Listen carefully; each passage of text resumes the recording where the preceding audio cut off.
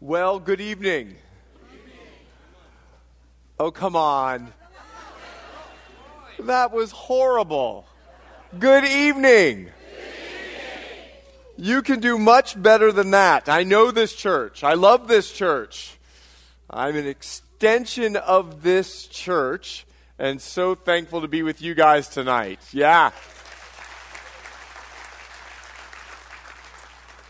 When we moved from Fort Lauderdale over a year ago, you welcomed us, you loved us, you received us. Your pastor, I don't even know how to begin to tell you how much I love that man. Just so thankful for him. He's a big brother in the Lord to me. We have a competition on a frequent basis on who loves more. Our text messages are usually an argument. No, love you more. No, love you more. Love you the most. Occasionally I win, occasionally he wins, but usually he wins. So thankful to be with you guys this evening. How about worship, huh? You know, I was singing, but I was watching Pete, and I was a lifeguard for years, and so I watch people. So if you catch me staring at you, I'm not weird, it's just in me. And I'm sitting there looking at Pete, and don't you just love the enthusiasm to tell Jesus thank you? It's just one of those. Remember that song, when we get to heaven, I don't know if I'll dance, I don't know if I'll be able to say anything at all. It's just kind of like it's Pete's song, and I think he knows what he'll be doing, dancing. I just was so inspired. We get Doxa at Lift on Monday night, and so I'm excited to I just love sitting out in the audience and being a part of worship, and so I get a double dose of him in the group in the next 3 days, so thankful for that. We're going to be in Psalm chapter 44 as well as Romans chapter 8, so you want to keep your finger in both. Psalms, man, it is good to be with you guys. It's really good to be with you guys. Pastor Jeff, he texted me right before we started our war, right before, love you more, love you more. But he's just so excited to get back here, and I'm just so honored that he would share this pulpit with me.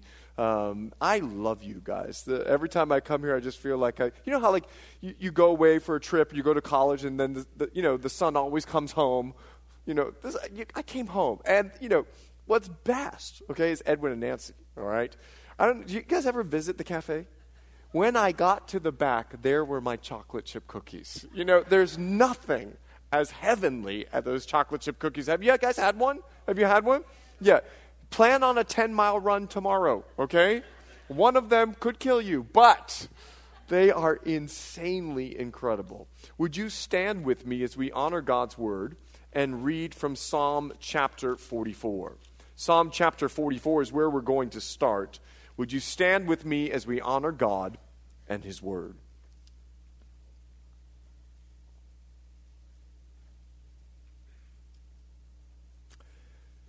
To the chief musician, a contemplation of the sons of Korah. We've heard with our ears, O God, our fathers have told us the deeds you did in their days and days of old. You drove out the nations with your hand, but them you planted.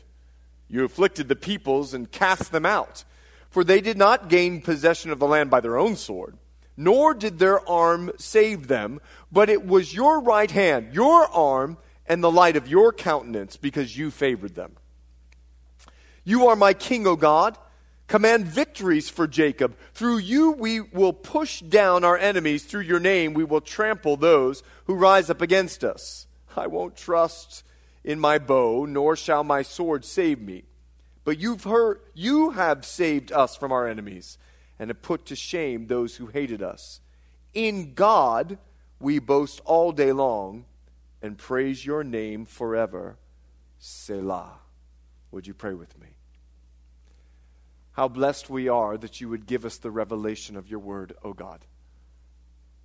And how thankful we are that you would not leave us here that we might try to figure out how to live this life. But you gave us instruction. You gave us knowledge, and we just so bless your name for what you have done. We rejoice like the psalmist in your deeds. and we praise you this evening.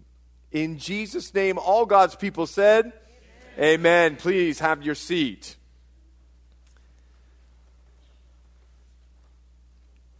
This is the first of three parts of this psalm. I will praise your name forever. In fact, the purpose of the Psalms themselves, this Psalm, Telahim, it means to praise, to give glory to God. And the psalmist here, it's a time in Israel's history when they are praising God for all of the work that God did through Joshua the conqueror. Oh, you remember Joshua. He goes in while Moses had the get out and get through the wilderness ministry. Joshua, he marched into the promised land with the divide and conquer ministry. And here, well, the Israelites, they are giving praise to God for all that he has done. Praising God for his power. Praising God for his grace. Praising God for his salvation. Giving all glory and honor to God.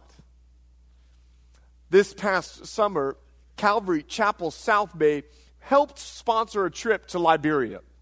And we were able to plant 10 more churches because of your faithfulness. I praise God for that. And I praise God for what he has done through this church to expand, not just in the Philippines, but all over the world, reaching into Africa as well. Well, in fact, on this particular trip, there's something else that I want to praise God for. It was my 11-year-old son. You see, I took my 11-year-old son with me, and when we got to Africa, I told him, son, I'm going to leave you in a village for 2 days, and then I'm going to come back and get you. Dad, that was not part of the deal. You did not tell me when we got on the plane that I'm going to stay in a village. No. It's going to be okay. You're going to be fine. Well, lo and behold, I have a picture of him. I would love to show it to you. Unfortunately, I didn't get it in time. And then I came back 2 days later, and, well, one of those things did not look like the other, and it was my white cream puff son, as white as the shining sun, with all of these wonderful African children all around him. He had taken over the village in 2 days. And wherever this child went, these little African children just followed him all around. It so blessed me. And I'm going to tell you why it blessed me. I'm going to tell you why I praised God. Because he was nervous. He was afraid. He did it because I asked him, his dad. And he conquered his fear because his father said, would you do this? Would you stay here? And then would you do something while you're here? And I wonder if the way that I felt is the way that our Heavenly Father feels when we praise him and do the things that he asks us to do despite our current situation, despite our fears, despite the way that we feel about it. You see, the praise of Psalm 44 is even more profound when you discover the predicament they're in. We enter the second portion of this psalm. Would you take a look now at verse 9? But you have cast us off and put us to shame, and you do not go out with our armies. Now let me explain what this word means in the Hebrew. You have cast us off. This word means abhorred. In other words, now they move from this place of praise in this second portion of this psalm, and they say, God, why do you hate us? God, you don't even go out with our armies. You've deserted us. Look at verse 10. You make us turn back from the enemy, and those who hate us have taken spoil for themselves. God, I feel so defeated. I mean, they're winning. Look at verse 11. You've given us up like sheep intended for food and have scattered us among the nations. You sell your people for next to nothing and are not enriched even by selling them. God, we feel so devalued. We feel so deserted, defeated, devalued. Look at verse 13. You make us a reproach to our neighbors, a scorn and a derision to all those around us. You make us a byword among the nations, a shaking of the head among the peoples. It's like this. Oh, You see, they feel so disgusted. Verse 15, my dishonor is continually before me, and the shame of my face has covered me. This particular group in this time of Israel, they feel so dishonored. Here's what they're asking. God, are you there? Hey, God, do you care? And for a moment, as Jesus would describe himself through all of the Psalms, we can almost hear the cry of Messiah on the cross that he would scream from Psalm 22, why have you forsaken me? Have you ever cried that? Have you ever felt so deserted and defeated, devalued, felt so disgusted, so dishonored, and cried out to God? So many people, they say to me, don't ever ask God why. And I respond with, then why did Jesus? This was not a faithless question.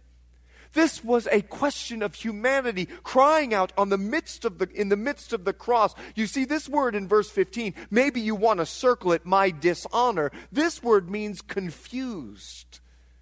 They were confused. Why were they so confused? Would you look now with me? Let's start in Psalm chapter 44, verse 16. Because of the voice of him who reproaches and reviles, because of the enemy and the avenger. All this has come upon us, but we've not forgotten you. Nor have we dealt falsely with your covenant. Our heart is not turned back, nor have our steps departed from your way, but you have severely broken us in the place of jackals and covered us with the shadow of death. God, wait a second. We feel so deserted and defeated and devalued, but wait a second. We're living our life for you, and it seems that you've delivered us to the depths of despair. You've taken us to the place of jackals. The truth is, Jesus said it best and said, in fact, it's a fact of life. The rain is going to fall on the just and the unjust. There are simply going to be good times and there are going to be bad times. In fact, at the end of our life, if we add up and discover what were the good times, how much were the bad times, we might find out that the good and the bad might just balance each other out. The rain is going to fall on the just and the unjust. Now remember, I was telling you about my 11-year-old and I took him to Liberia. Let me tell you another time that I took my son out. I took him spearfishing. I'm a spear fisherman. Let me just say this. I don't spearfish in California.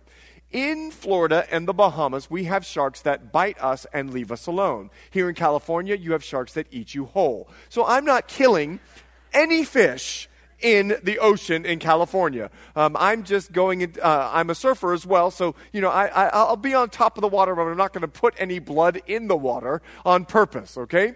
So when I was spearfishing in Florida, in the Bahamas, I took my son with me and we went out. Well, we were going out one particular day, and while we were out there, the current was really just on us. And we're trying to swim, and my son goes, "Dad, you gotta help me." I go, "Come on, son, you can do it, buddy." And I dove down, and he didn't want to stay on top by himself, so he dove down with me. We looked at a reef. We came back up, and he's swimming to me, and he goes, "Dad, you've got to help me." I go, "Come on, son." I dive back down again, and he has to dive back down again, and we come back up, and now the current is pushing him, and he's having to give everything that he's got, and he goes, "Dad, you have got to help me." We swim in. I let him swim the whole way in. When we got up on that shore, he took his mask off and his snorkel off, and he threw it on the ground. And he looked at me and he goes, "What kind of father are you? I was drowning out there. You could have helped me. I kept begging you, please help me, please help me. What kind of father are you?" He took his fins off. "I'm never going in the water with you again." I got down on my knee and I said, "Son, where was I? I was always with you. If I always help you, son, you will never get stronger. And so I was with you, and I was watching you. And that's exactly, I said to him, what God is doing with us. He's just simply making us stronger. And sometimes it doesn't feel good, but he wants to make us stronger. But he's always with us. He looked at me. Why do you always have to turn everything into a biblical lesson?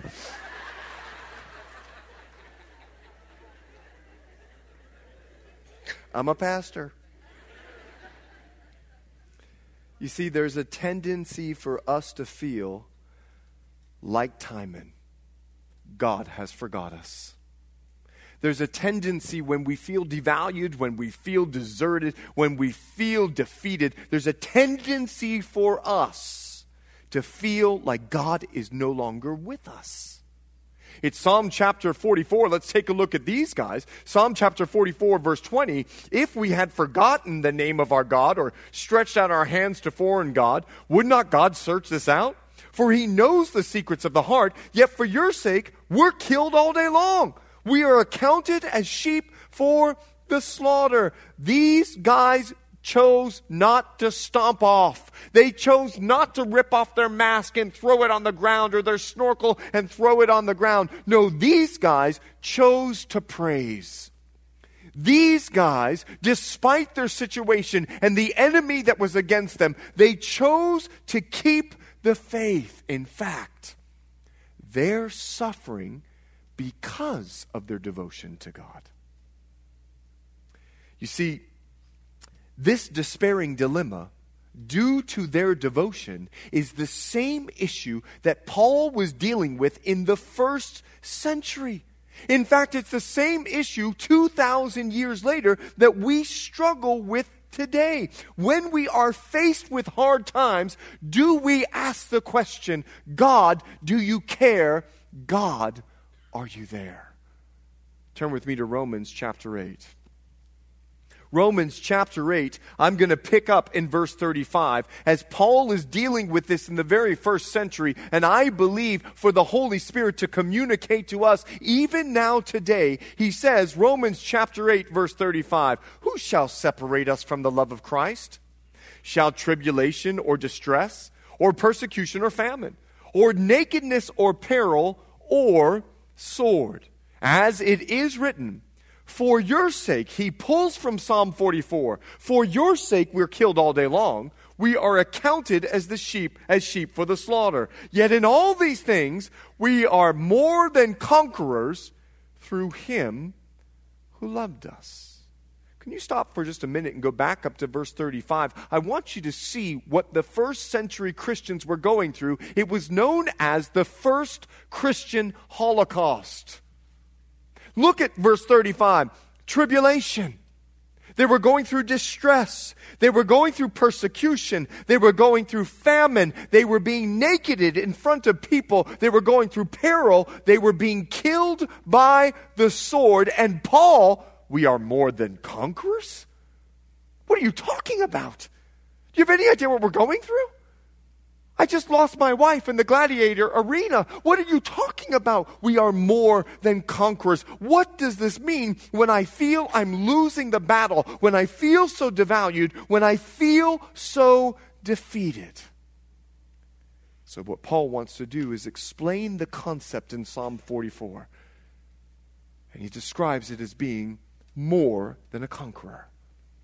You see, if you remember back in Psalm chapter 44, it began with our first part. And our first part was praising God for all the work that God had done through the conqueror Joshua. But Paul says, no, you're not a conqueror. You are more than a conqueror. You see, it's one thing to be a conqueror. It's another thing to be more than a conqueror. You see, when I'm more than a conqueror, even though I'm facing defeat and I'm looking at my situation, I know victory is mine. And though I'm perplexed, and though I'm confused, just like the psalmist in chapter 44, I can continue to praise God despite my confusion. And that makes me more than a conqueror. You see, We are more than conquerors. Look now at verse 37. We have to continue the verse, through him. Now this is a very interesting word. Through him. You see, I had to pass through Huntington Beach, and I had to pass through Long Beach. I had to pass through Wilmington in order to get here and be able to teach tonight. The word through is a journey word. It's a way for us to understand that life is a journey. And as I mentioned to you before, there's going to be good things about the journey, and there's going to be bad things about the journey. Now remember, I told you I took time in with me to Liberia. Incredible trip. 2 days. Let me tell you something. He prayed for a woman. She had a tumor the size of a grapefruit in her stomach. Tumor size of a grapefruit. Timon is with me, my 11-year-old, and I came to him and I said, I want you to pray for her. He lays his hand on her. Lord Jesus, heal her. That was it. That's all he knows to pray. Lord Jesus, heal her. 3 days later, she goes to have surgery. The tumor is gone. Gone. Gone. So now my son says, maybe you should have me pray for you a little bit more often, Dad. So on my way here, he calls me, do you want a prayer? I'm like, son, watch your pride, okay? You are not the miracle worker. You are not God's gift. Well, I'm just saying, the tumor was gone. That's great. That's good. It was an incredible trip until we landed in JFK. He did incredible. He was unbelievable. I mean, it's a long journey for an 11-year-old. And when we landed in New York, I looked over. You see, it was a little bit bumpy. It was just kind of like the whole way down. And I looked over, but before I could tell him, take big breaths, we had landed and he was green. And I said, son, do your best. He goes, where's the bag? He grabs the bag in front of everyone standing up in the aisle, waiting to get off the plane. And there is my 11-year-old who's had the most incredible trip you could possibly imagine. Right on the plane. It was unbelievable, the poor little guy. And he's just looking at me like, oh, God. Now, if you're a missionary, this don't bother you. Some people are going, I can't believe he's throwing up on stage. Listen. He had a great trip, and then he had a bad experience. I need to let you know something that Jesus said. It's a promise that you can claim to. Listen, I'm going to read it for you. You don't need to turn there. This is one of those winner promises. Listen, John chapter 16, verse 33. These things I've spoken to you, that in me you may have peace. In the world, here's God's will, you will have tribulation. But be of good cheer. I have overcome the world.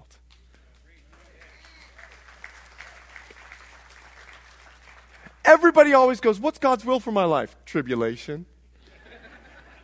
Name it and claim that one in Jesus' name. You will have tribulation. And when you walk out here tonight, I know God's will. I'm going to face my trial and I'm going to face my worries. Listen, he says, in this world, you will. That's a promise from God.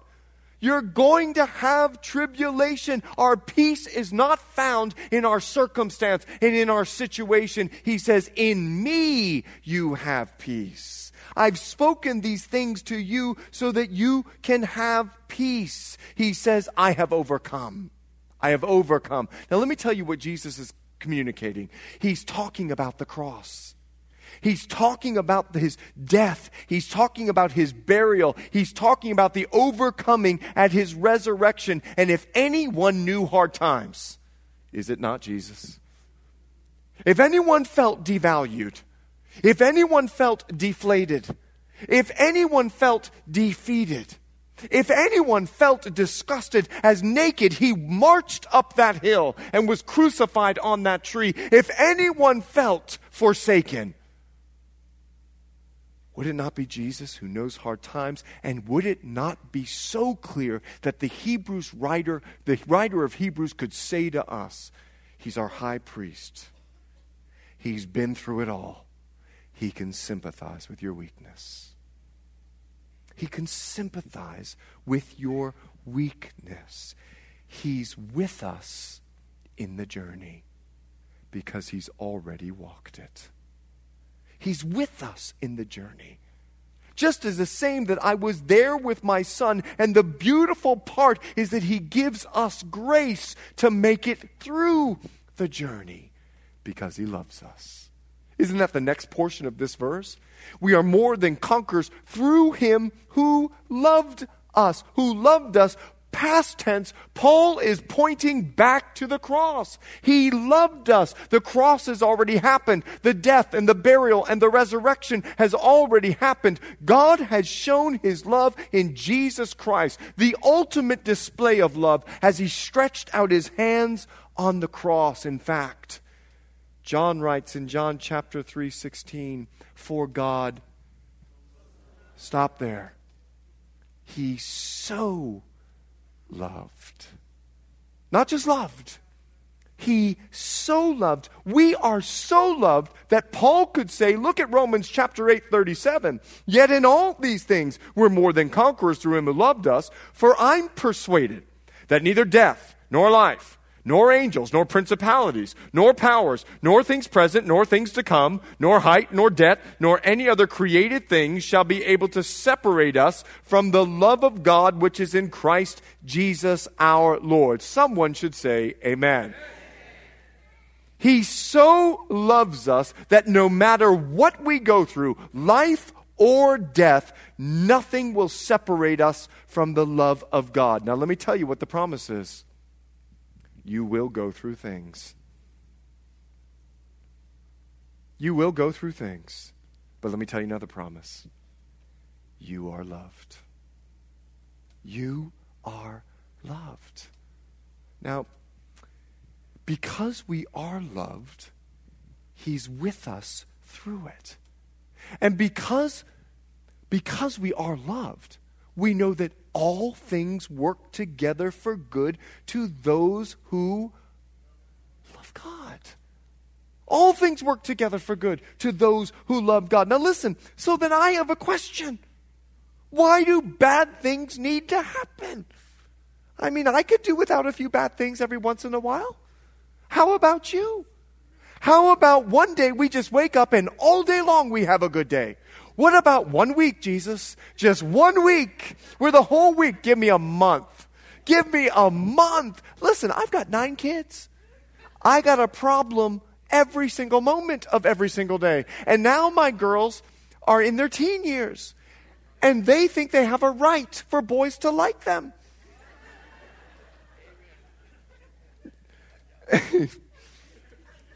So they are welcome to like you and my shotgun.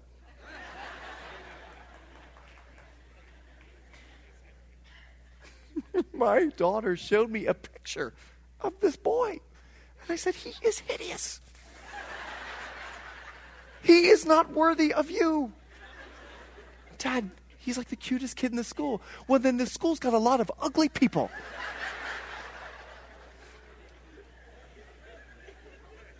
I really say these things. They don't work. Scholars offer some reasons why bad things happen. The first of 3, listen. Scholars say it keeps our focus on heaven. Keeps our focus on heaven. You see, the mission of God is to conform us into his Son, no matter what it takes.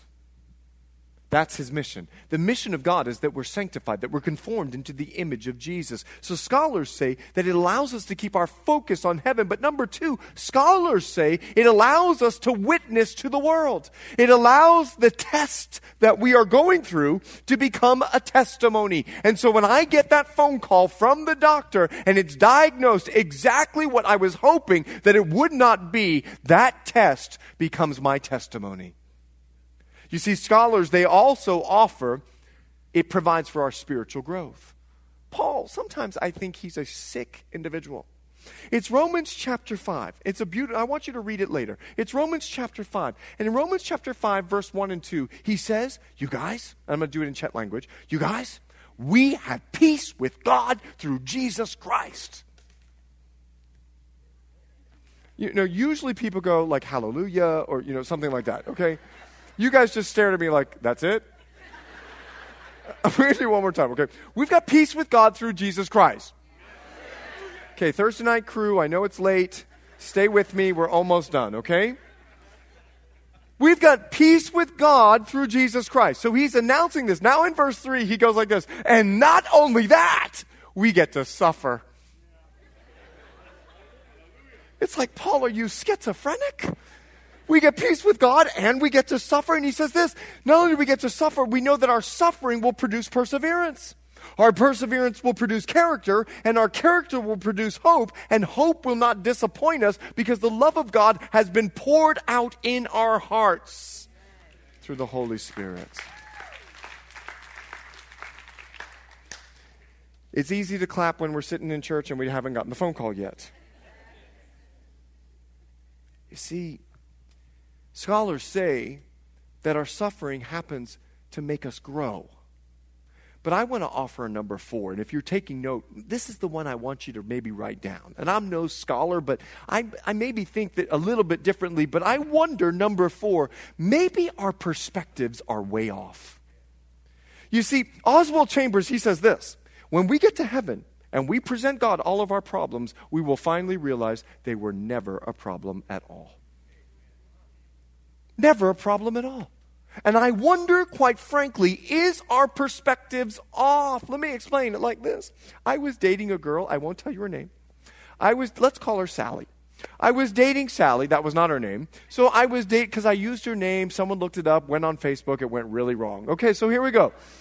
So let's say her name was Sally. If your name was Sally, I'm sorry. So let's say I'm dating Sally, and I was going to marry Sally. I'm from the Bahamas. I took her home to my family. I let her introduced to my grandparents. I kissed her in the Bahamas. I mean, like, we were getting married.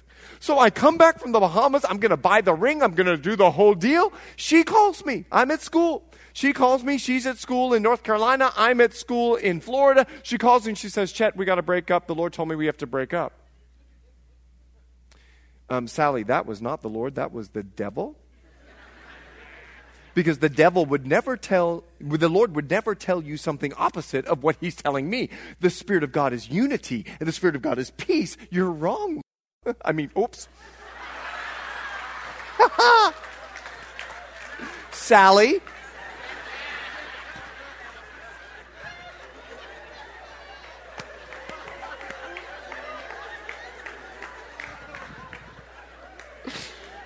Pastor Jeff is listening right now and he's just shaking his head. He loves me. I'm telling you, he loves me.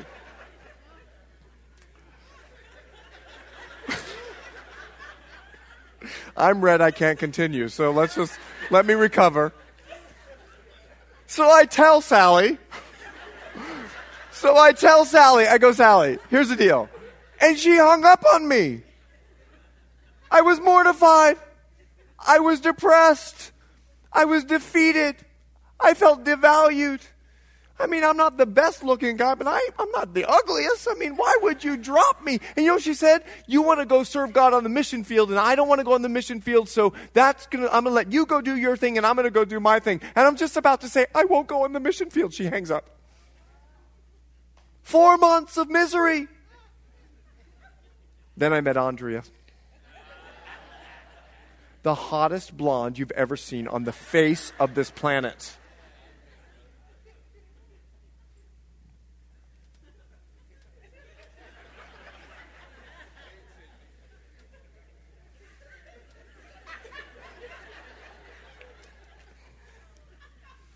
I've seen Sally. I really love my wife.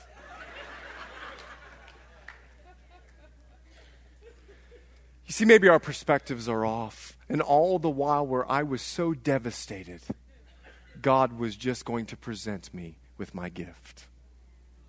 You see, it's one of those statements, precious in the sight of the Lord is the death of his saints. How do we get that?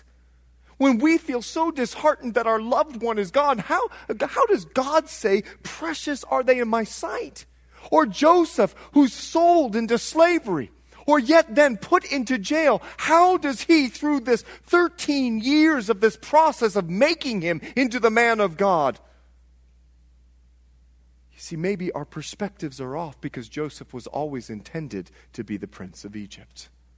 And quite possibly, providence has a bigger view than what's right in front of us. You see, Romans chapter 8, verse 37 says very clear, yet in all these things, we are more than conquerors through him who loved us. Paul is not saying everything will work out our way. He's not saying that everything will work out the way that we want it to. What he's saying is everything will work out the way that God wants it to, and that is the best way. That is the best way. He's with us. You see, in all things work together for good. Can I maybe proffer a thought to you that it's God's good? It's God's good. Because when someone dies of cancer, it don't feel good. And how do we know, God, that all things work together for good when this doesn't feel good? Because God is good. And God is working out his plan. You know Corrie ten Boom. She was a prisoner in Auschwitz. Before she died, a friend went to her and said, Corrie, here in California, Corrie, and she was just this little precious, bun on her head, beautiful woman, little Dutch lady. I had the chance to meet her. And Corrie, you've got a garden in your front yard. You've always wanted a garden, Corrie. Isn't God so good? She responded and she said this. When I was in Auschwitz, God was good. When Betsy died in the Nazi concentration camp, God was good. And whether I have a garden or I'm in a prison, God is good. You see, he's with us. He loves us. And despite the fact that we are perplexed or confused, like the Israelites were in Psalm 44, they chose to praise. Can we make the same decision, knowing that he's with us, knowing that he loves us, and knowing that he is working out his good plan? But what happens if we remain perplexed? What happens if we can't get to the place of praise? What happens if we're living in the place of worry? Paul gives us an answer. And he says this, listen, are you perplexed? He says, are you confused? Are you anxious? He says, don't be anxious for anything, but pray. You see, all anxiety should do, all confusion should do, is remind me I need to get on my knees in prayer. And that's exactly what the psalmist does. Go back with me to chapter 44. I want you to see the psalmist goes to God in prayer. In Psalm chapter 44, this is the third part of this psalm. Listen to their prayer to God. Psalm chapter 44, verse 23. Awake! Why do you sleep, O Lord? Arise! Do not cast us off forever. Why do you hide your face and forget our affliction and our oppression? Our soul is bowed down to the dust. Our body clings to the ground. Arise for our help and redeem us for your mercy's sake. This is real, man. This is real stuff. These people are crying out to God. Let me tell you what they're saying. Hello, God, are you there? Are you sleeping? Could you please wake up? Help. Do something. Tell you, God don't just speak King James English. My daddy always used to pray in King James. Oh God. Changed his voice and all. Oh God. Thou art an amazingest God. And everything ended with ST and, these and thous. And it was just wonderful. And I would say to him, Dad, do you know God speaks Spanish? And can you imagine Spanish with King James? Olost. It's like, it don't work.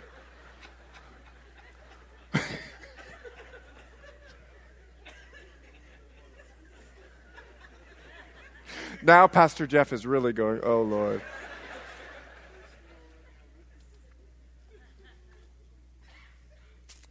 During the war in Liberia, rebels tried to burn our house down, and my wife was terrified. And I, being the man, I looked at her and I said, "Why are you so afraid?" Now, I am terrified, but I'm the guy. So I'm looking at her and I'm like judging her. You know, it's like her sin looks worse on her than me. And I'm like, "Why are you so afraid? Trust God." She looked at me and she goes, "Have you not read the Psalms? David said, when I was afraid, I cried out." I'm crying out, "God help us! They're going to burn our house down." And she just walked out, "God help us! Because my husband ain't doing nothing." You know, it's like, "Help us, God." It's real, man. We don't have to go to God any other way but than who we are. Listen to what they're saying. Wake up. Do you hear me? This is a real prayer from real people who are going through real issues in life. It reminds me in Matthew chapter 8, verse 23 through 27.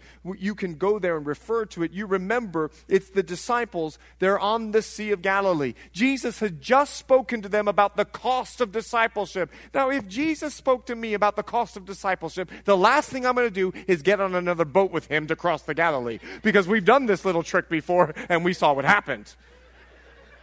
But the disciples are so wonderful. They get in the boat. They decide to follow after God. And what happens? Another wonderful storm. And the boat is breaking apart. And Jesus? And I'm sure it was Peter. "Why are you sleeping? We are dying. God, get up." He looks at him and he goes, "You ain't got no faith, man.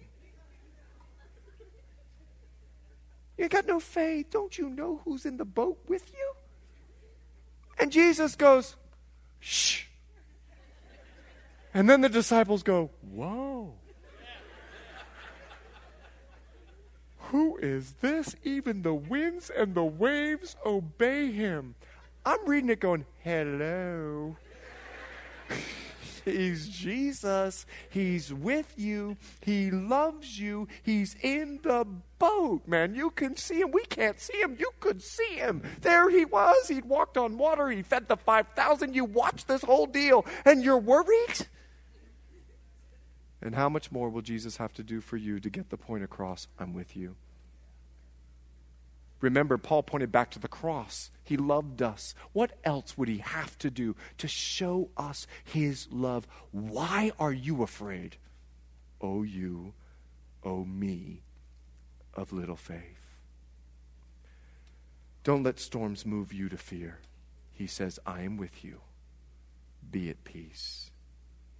You see this kind of faith? This kind of faith, the kind of faith where you can be at peace through a storm, it makes you not a conqueror. It makes you more than a conqueror. Now let me define this word conqueror. It means to dominate. It means to rule over. It's the statement to say, my circumstance will not determine me, but the God who loves me will determine me. And so in that same prison camp, when Betsy was dying of pneumonia, Corey's sister, there was another, she walked into the cell that they had given her, and she looked at Corey and she goes, Corey, there's fleas. Corey, we got fleas. Corey goes, what are you, sick? Fleas? They're going to bite us. No, listen, Corey, she says. The guards, they won't come in because of the fleas, and we can tell people about Jesus all the time. Fleas, Corey, we got fleas. More than a conqueror. One of the inmates, they looked at Betsy and they said, Betsy, how can you say there's a God who loves you? Look at you. You're dying. And Betsy responded and she said, you look around you. And that's why you say what you say. I say greater is he that is in me than he that is in this world. That's more than a conqueror. You see, someone who's more than a conqueror is someone who God rules over their problems. Their problems don't rule over them. More than a conqueror? My daughter's world, 17 years old, is soccer. She got invited to 5 colleges this summer, pre-scholarship programs. She's ranked. She's an incredible player. Until one day in May, she took one step. ACL, MCL, meniscus, both sides tore. She's down. 2 days after surgery, I don't know what to say. And I looked at her and I said, Elia, I'm sorry. She goes, Dad, God has a purpose for this. And I'm going to come back stronger. Thank you, Elia. I feel about this big right now. Because you, Elia, my darling, are more than a conqueror. You see, someone who's more than a conqueror chooses to praise when they're perplexed, because that's when the peace of God will be found through prayer. Are you more than a conqueror? Would you pray with me? Father, we do thank you for your word. Because we wouldn't know how to behave if your word didn't speak to us. And some of us right now are going through our trouble and our trial, and we need you. And so, church, listen, we don't have a lot of time, but I want to pray for you. You're in your trial, confused. You feel devalued, deflated, devastated.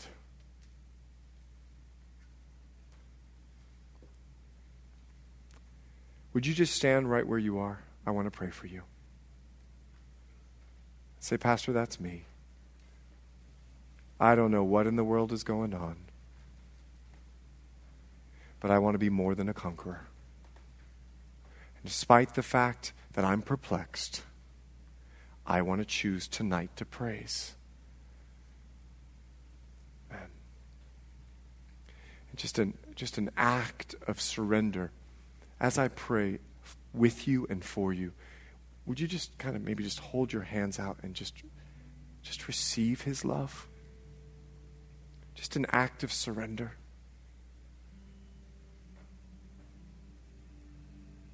Our Savior. There's a part of this scripture that's just hard. Tribulation and persecution, peril and sword. Lord, I can just imagine being the Roman church reading this going, I'm more than a conqueror? Father, we come before you because our desire is to praise you, though we don't feel it. It's a choice. It's a choice to believe you love us and you're with us. Would you pour out on us this grace right now, Lord? Give us the fortitude and the ability to say we are more than conquerors through him who loved us.